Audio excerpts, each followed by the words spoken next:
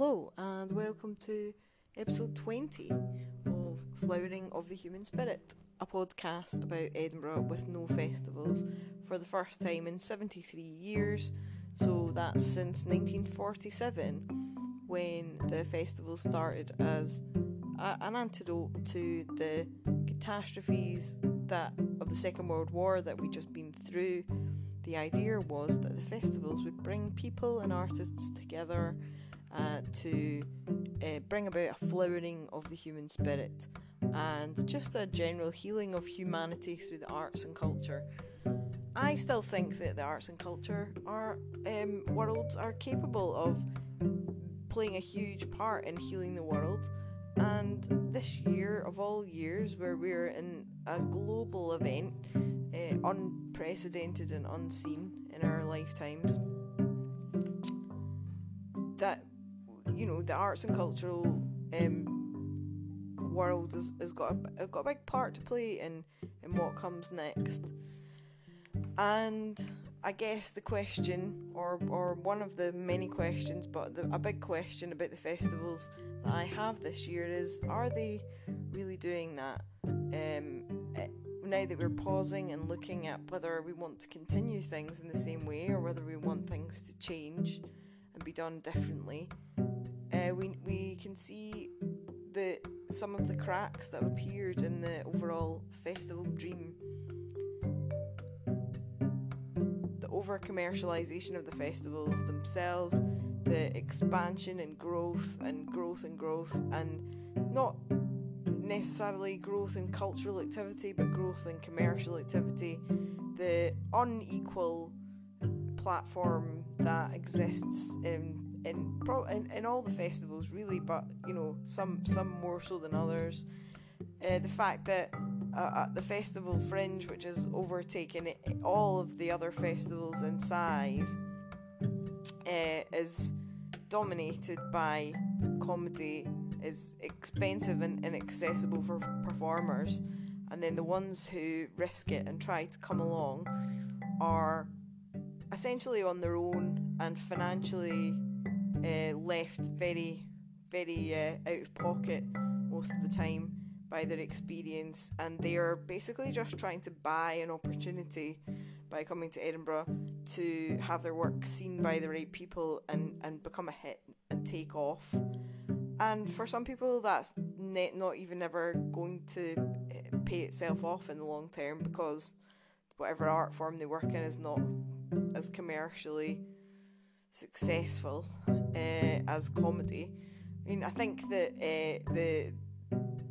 the idea of having an uncurated programme, which is essentially anybody that can come, this is what the Fringe does, anybody who wants to come and put on a performance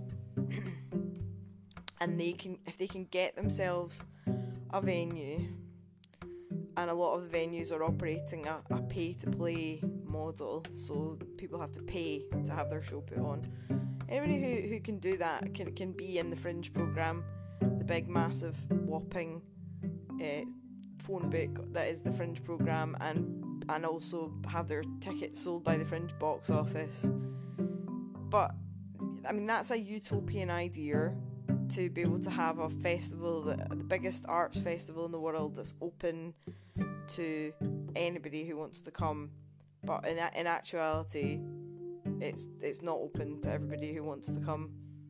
It costs a lot of money. It takes up an enormous amount of time. There's competition with so many other performances and events going on, and there's there's certain insider knowledge that helps, but ultimately it's very high stakes, very expensive, and very rigged in favour of people with certain advantages.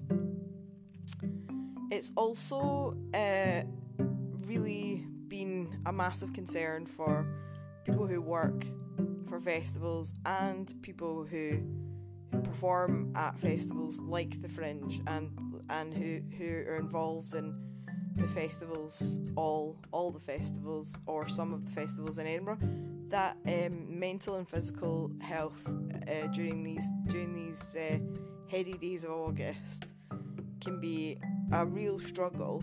And if you happen to be, I guess, fortunate enough to be mentally robust, physically fit and healthy, and just have, certain advantages in that regard, perhaps you don't think about that as much, but for certain people it's very, very, very prominent reality. And so, for example, somebody that I know who has fibromyalgia has never been able to participate despite wanting to, and probably not the barrier to getting a venue might not be the barrier, because that would prevent other people, because she is connected in that sense that she could probably get a venue. But she couldn't commit to doing a run of shows every day. And yeah, I mean, artists that are at a disadvantage as well if they don't have the right budgets, or the right connections. And yeah, it's all in all, it can be quite an unequal picture. But one thing that would just stop you from even being able to consider it in the first place would be having disadvantages, mental and physical health disadvantages, and having to balance your energy, which is absolutely essential for people, especially with long-term chronic health conditions. Sick of the Fringe was a campaign to help with raise awareness of this issue, and Sick of the Fringe have done really great work in bringing this to light. And apparently the latest news is that they are now going to be working in partnership with the Fringe and the Fringe Festival Society to, I guess, bring that awareness and provide support for artists performing at the Fringe, and that's great. And I don't know what the content of that partnership is, but it certainly sounds like a good move. One of the things that really inspired me today actually was reading a piece by Sage Nokomis Wright that was commissioned by Sick of the Fringe. It's a really beautiful piece, and you can find the piece on Sage Nokomis' own website, which is sagenokomis.com. Sage Nokomis Wright's website. And it's a sketch, I suppose, of her experience in Edinburgh, and it's about visibility. And she talks about connecting with other Indigenous performers who had come to the Fringe, and also connecting with other performers who were strangers, and finding a sort of family of people with whom to enjoy the Fringe. It was really lovely, and it really did encapsulate a lot of the feelings of the experiences of the festival, and the random connections, and the serendipity, and just the sort of joyous buzz that happens. And also, the idea that I loved in the piece as well was that, this family that she'd found, who were strangers to one another before, became supportive of one another in so many ways. And it's really lovely, because I'm sure, like, that I think that reading it is the best way to get inside the perspective of a performer coming to the festivals, and how overwhelming that must be, not knowing anyone, not really knowing the city, not potentially having much in the way of signposting to what is where, and what to do, and what not to miss, where to go, what are the essential experiences, and that just leap into the unknown, where you're sort of trying to make the most of this time and this place and the festivals going on around you, and just the sense of sort of quite heightened FOMO, really. That is FOMO as in standing for fear of missing out. I mean, the FOMO can be absolutely enormous. So so it was a lovely piece, and I would highly recommend reading it. I'm going to link it actually in the show notes, and so that you can find it easily if you want to read it. She talks about, in the piece, sharing a flat with some other performers that she's never met before, and because they don't have a living room, they have to meet in the hall, and that's where they meet to talk and eat snacks and laugh and cry throughout this month. And how that hallway, she talks about, that hallway is now sacred ground. And I thought that was just a lovely idea, because that idea about sacred ground, which I can't pretend to have a proper understanding of, but as a sort of, an important thing for Indigenous peoples, and the idea of sacred ground being something where significant events have happened, just made me really think about how Edinburgh, that's something that the festivals bring to Edinburgh in a sort of intangible and spiritual sense. That, because of also the visibility of history through the, ancient walls and monuments and cobbles and old buildings and just remnants of life from hundreds of years ago of in this city everywhere. That's that idea that significant things have happened on every in every patch of ground, and in ways that we think about. But we also, we have this festival every year, and people come from all over the world. And if you imagine, I just think that it's a lovely concept that even just a random flat in Marchmont, as Sage stayed in with these strangers who became friends, that flat becoming infused with meaning, that and the the hallway becoming this special place because so much sort of human connection and empowerment and support and emotions were shared there. And I just loved the piece. So yeah, please give it a read. If you're missing the festivals in particular, you'll recognise them from the piece.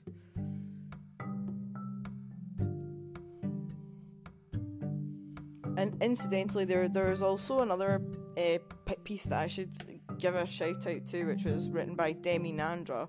And I mentioned Demi in one of the previous podcasts because she was mentioned in the Lynn Ramsey piece that was in the Stage about What Now for the Edinburgh Fringe, as she was the performer who had been open about having taken out a 16 grand payday loan, I think, to bring her show to Edinburgh, and how it had paid off for her in opportunities, I suppose, or at least that's what that piece had said. But her piece for The Sick of the Fringe was about race and trauma, and I think it really resonated with me as well for completely different reasons. And one of the things, both of these pieces resonated from the sense of The Sick of the Fringe principles that they are looking to promote, is the idea of seeing each other in person. And so Sage's piece was looking at that a lot, but also, managing your energy and putting your well-being first before busyness and before FOMO and before you burn out, basically, because there's nothing as important and precious and very hard won and sometimes irretrievable if you have chronic health issues than your well-being. It can be very, very costly to burn out when your recovery may be impaired by, existing health situation. So Demi Nandra's piece, I really liked it. I really liked its candidness, and she talked about, I will link it as well so that you can read it, and I'm not going to spoilerize, but she did talk about in the piece the audiences and her observations of audiences and the way that they consume work about trauma. And this also reminded me of, because I relate strongly. Now, I can't relate from the point of view of obviously racial trauma because I'm white and I have not had to experience racialized traumatic experiences, but I find it personally quite difficult to watch shows that involve trauma because I'm just a very empathetic person, I think, and that's sensitive person, and I'll be really affected by it. And that doesn't mean I won't watch it at all, but I just have to, I have to limit how much I consume of that kind of work. And if I watch, so Demi talks about, actually just ending up watching like 1 or 2 performances a day, and I relate to that strongly. And watching a performance, a particularly affecting performance, can knock back my energy for days. So I really related to that. And that reminded me of going to see Play, which was in the Traverse a few years ago. I think it was 3 years ago, of Emer McBride's A Girl Is a Half-Formed Thing, and that was just, absolutely incredible. It was so moving and so completely captivating and affecting. And I remember afterwards just coming, so it was an evening performance. It was actually at the very sort of classic theatre tea time slot, and with the friend that I went to watch it with, Peggy, and we went afterwards to go and have a pint and obviously mull over the performance. And another friend joined us and was obviously just wanting to know the goss and catch up and chat about what had been going on, and we were just both sort of slightly shell shocked and sitting there just not even drinking our pints, which is kind of unheard of for us, and just sort of the performance was still resonating because it had been a really powerful performance, but also the subject matter had been really deeply affecting, and the performance, as good performances do, and the fact that it's actually, it's based on a book, which is a wonderful and devastating book, it had, really drawn on traumatic experience and emotions so well that you were in it, you were so affected by it. And that experience is not, that's not the first experience that I've had of that, but it's one of the most memorable ones, or it's not the only experience, I should say. It's one of the most memorable ones of recent years. And this is always controversial to anybody that I know that likes theatre. I'm not a big one for theatre. I have seen plays, and I do go to see plays that I want to go and see, and probably more than the average person, because I generally, I'm a culture vulture and I like to see loads of things, but theatre's not my favourite. And that might sound very odd as a sort of blanket statement, and it does tend to shock people when I say it, but this was just the absolute like epitome of a performance where you go in and you're almost just like you're like immersed as though you're underwater, and then at the end you come out and you're in a different reality from from the one that you left behind when you went into the theatre. And the arts and culture are so important to us in our lives, and our senses of identity and connection and self, and how we make sense of the world. And and actually I think I'm so lucky. I've had experiences that have moved me in different ways to the same extent, probably from every kind of artwork that you can name, because that's one of the privileges of living in this wonderful city. So I mean, I can already think off the top of my head of art exhibitions, of artist talks, of book events, of all kinds of events in festivals and out with the festivals as well, where I've been moved to that extent by all these different forms of culture.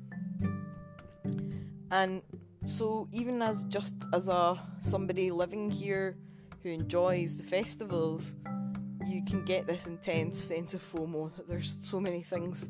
There is so many things going on that you can't possibly go to them all. You start to get a bit of a sense of perspective on your own energy after you've lived here for a few years. You don't try and do too much, because you know that thing that you bought the ticket for in advance that you really want to go to you'll end up having to go and have an early night because you went and tried to do too many things.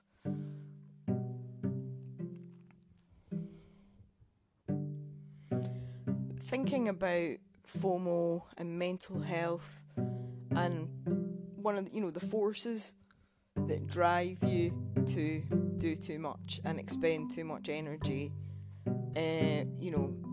there's so much of that going on. It's like a virus of its own when the festivals are on. So you'll go to a thing, a performance, and afterwards you'll spot somebody and they'll tell you about something they've just seen and how it was fantastic, and you have to go. So there you are. So you've been given I must try and do that because this person whose taste I trust says it was fantastic.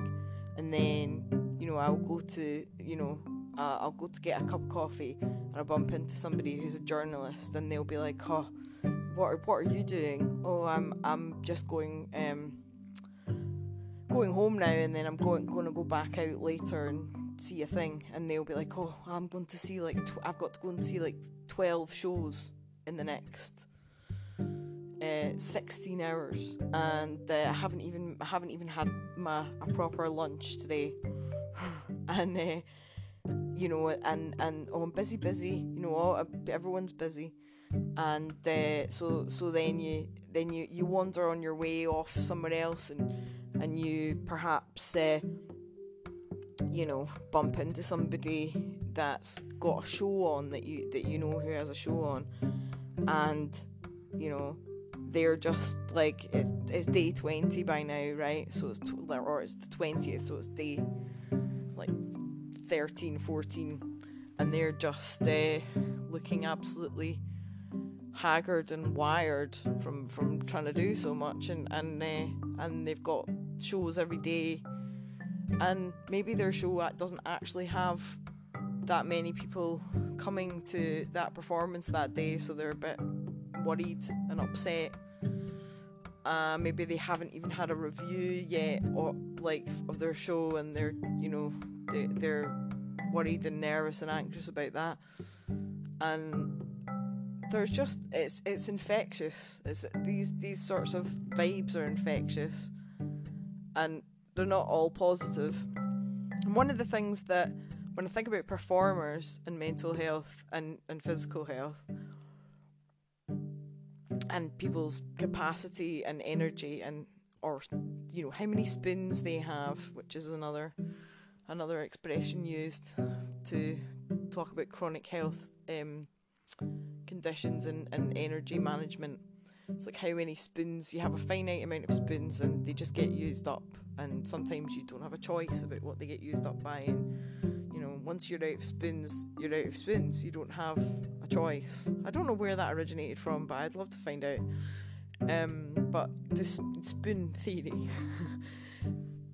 But yeah, the idea of having models where a group of performers share venues and alternate in performances, so that, you know, maybe they do, if five performers use a space every day of the week, or, you know, because like, you know, it's the difficulty of trying to get a space for a few dates. You can't really do that, and you're not necessarily, I don't know, you're not necessarily as visible if you only have a show once a week.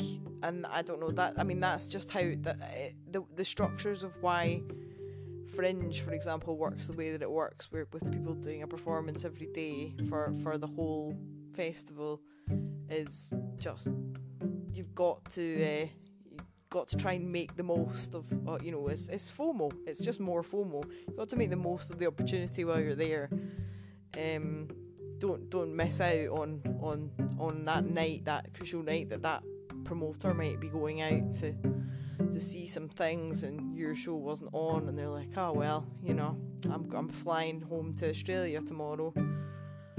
So yeah, and then there's also the networking and the parties, and that's something, you know, it's in Sage's piece that I was talking about. You know, there's this idea you've got to try and go to the parties and network and meet the right people.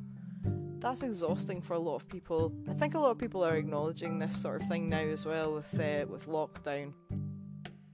That they really didn't realise how much it was taking out of them to try to network as much as they did, because, like, obviously networking's kind of gone out the window for the meantime, and a lot of people who, like, that I've spoken to, and not just in the arts, but like, yes, in the arts as well, have talked about how they really don't miss it. They've not had to network, there's been no expectation, and they just didn't realise until they stopped doing it how much energy it took up, and how interconnected that a lot of it was with alcohol. And having alcohol-free spaces is another issue that I think will become, if it's not starting to bubble under the surface of the festivals, then it will soon, because alcohol is, you know, it's alcohol culture and drinking culture is undergoing some shifts already, and actually it's a big part of inclusiveness too, to have alcohol-free spaces, because some people don't like to be around drink, yes, for you know, perhaps reasons of addiction struggles, but some people just don't like to be around people who've been drinking. And that's, if you have ever taken a break from drinking or non-drinker, then you're going to know exactly what I mean.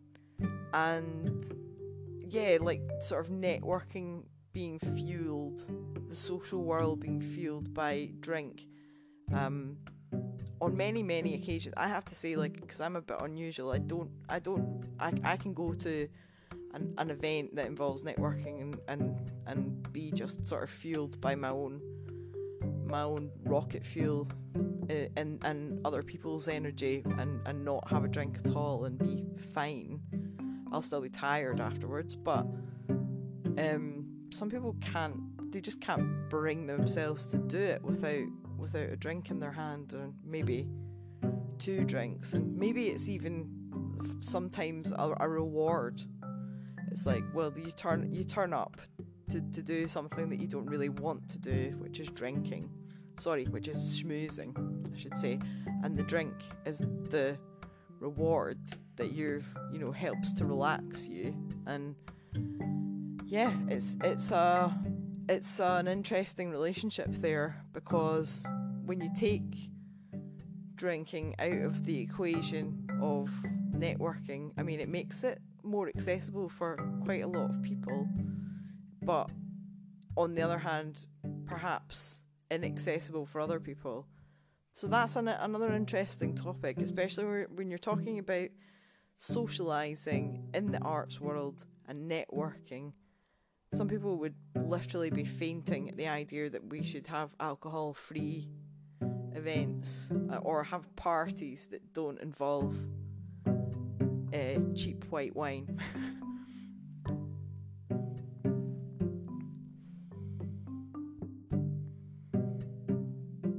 Anyway, I loved that piece by Sage, and I loved the piece by Demi for very different reasons.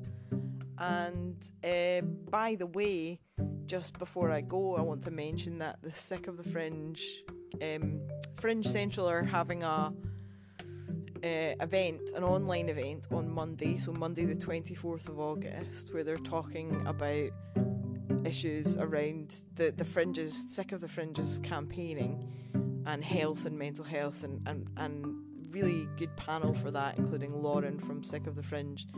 So I would urge you to check that out. Look at I think it's on the Sick of the Fringe website, or the Fringe Central website, and if I can find the link, I'll link it in the show notes.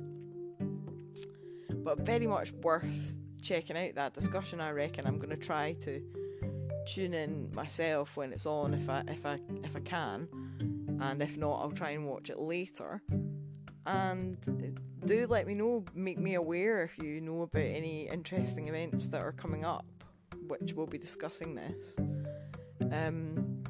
I guess I want to sign off with the message that this year a lot of us have had revelations, personal and professional revelations about what we really value in life, and what's really important to us, and what's meaningful. And the idea of like relentless busyness and stress that had become a part of so many people's lives, and what the things were that had driven that, and the pressures that had driven it, and starting to, the scales starting to fall from certain people's eyes in terms of, the life that they were leading, the lifestyle and the day-to-day life, and the space, the headspace that they'd been in. And there's been a lot of conversations about mental health online, and in various forums, like either online panel events or pieces of writing, really good pieces of writing.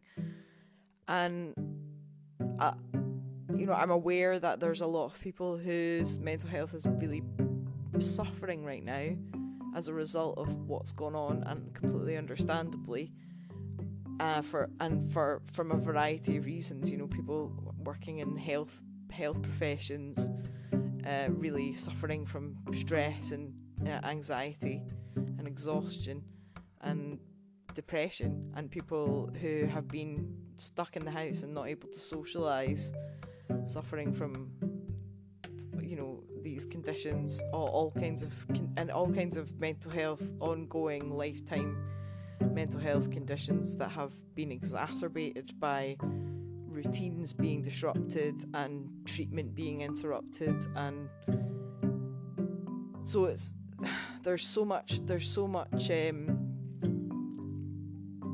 emerging in terms of awareness of mental health now as well, and people also having crises of like, existential crises. Might sound like a bit of a cliche, but essentially, they're having existential crises about what what are they doing with their lives, and also just struggling with the ongoing situation. And in this context of what we're in right now, I think there were people when the festivals were cancelled, of course it was unconscionable to be having people together in enclosed spaces, and that just wasn't going to be able to happen. But I'm sure there were a lot of people who just thought, well, that's going to be a lot less stress in my year to not have that in going on, because it sort of pulls people along. It's just like a force of nature in itself. It pulls people along into pursuing lives, or day-to-day and longer term lives that they didn't necessarily want. They didn't necessarily choose for things to be that way. They might have wanted to make it in their respective art form, but they didn't want to burn out by the end of a month of going to performances and performing and going to parties and trying to network and drinking too much and not eating very well, or forgetting to eat altogether, or overwork, trying to get all their reviews in by a deadline, staying up too late, getting up after a poor night's sleep, and heading out to do it all over again. So I don't know, it seems more than ever to reflect upon that situation this year. It seems there is a sense in my mind of, why do we do it to ourselves? And of course it's exciting and positive and wonderful and filled with just really precious things that we do need to safeguard, and the important precious things that we need to safeguard are the culture and the bringing together of people and the connections. But just a thought, we don't need to safeguard alcohol. We don't need to safeguard the serving of alcohol, the making of exorbitant amounts of money through bars. We don't need to glorify busyness. We don't need to have 1 million reviews of shows, and we don't need to have performers performing every single night. We don't need necessarily a situation where everybody needs to come here. That's for another podcast. But everyone does not need to come to Edinburgh in order to be a part of the festival and to experience it.